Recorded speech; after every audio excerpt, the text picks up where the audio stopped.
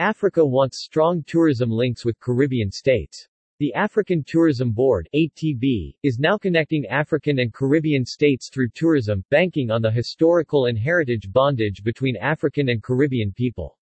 Speaking at the Future of Tourism panel during the just-ended Global Tourism Resilience Conference in Jamaica, the ATB Executive President Mr. Cuthbert Ncube said that Africa and the Caribbean states should be connected together through tourism. I want to challenge our media fraternity. Please tell our good stories. We have so much to share, we have so much to explore. We are so excited. We want to cement this relationship, Mr. Ncube said. He said that tourism should open a window for travel between Africa, Jamaica and the Caribbean states. Let us see how we can connect the disconnected, the proudly Africans, he told the panel.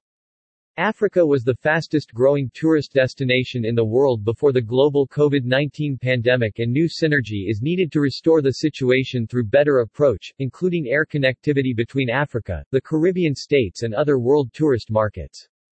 The ATB president further noted that Ethiopian Airlines and Kenya Airways were operating their scheduled flights to America during the COVID-19 pandemic, but there were no positive stories of those African airlines at the continent. It is time now to fly the African flag, Mr. Ncube added.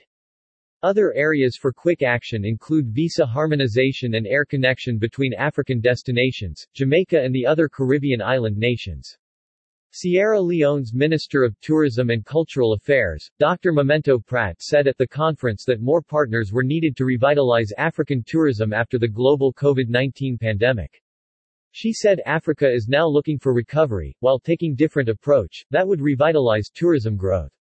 African Tourism Board is a pan-African tourism organization with a mandate to marketing and promoting all the 54 destinations, thereby changing the narratives.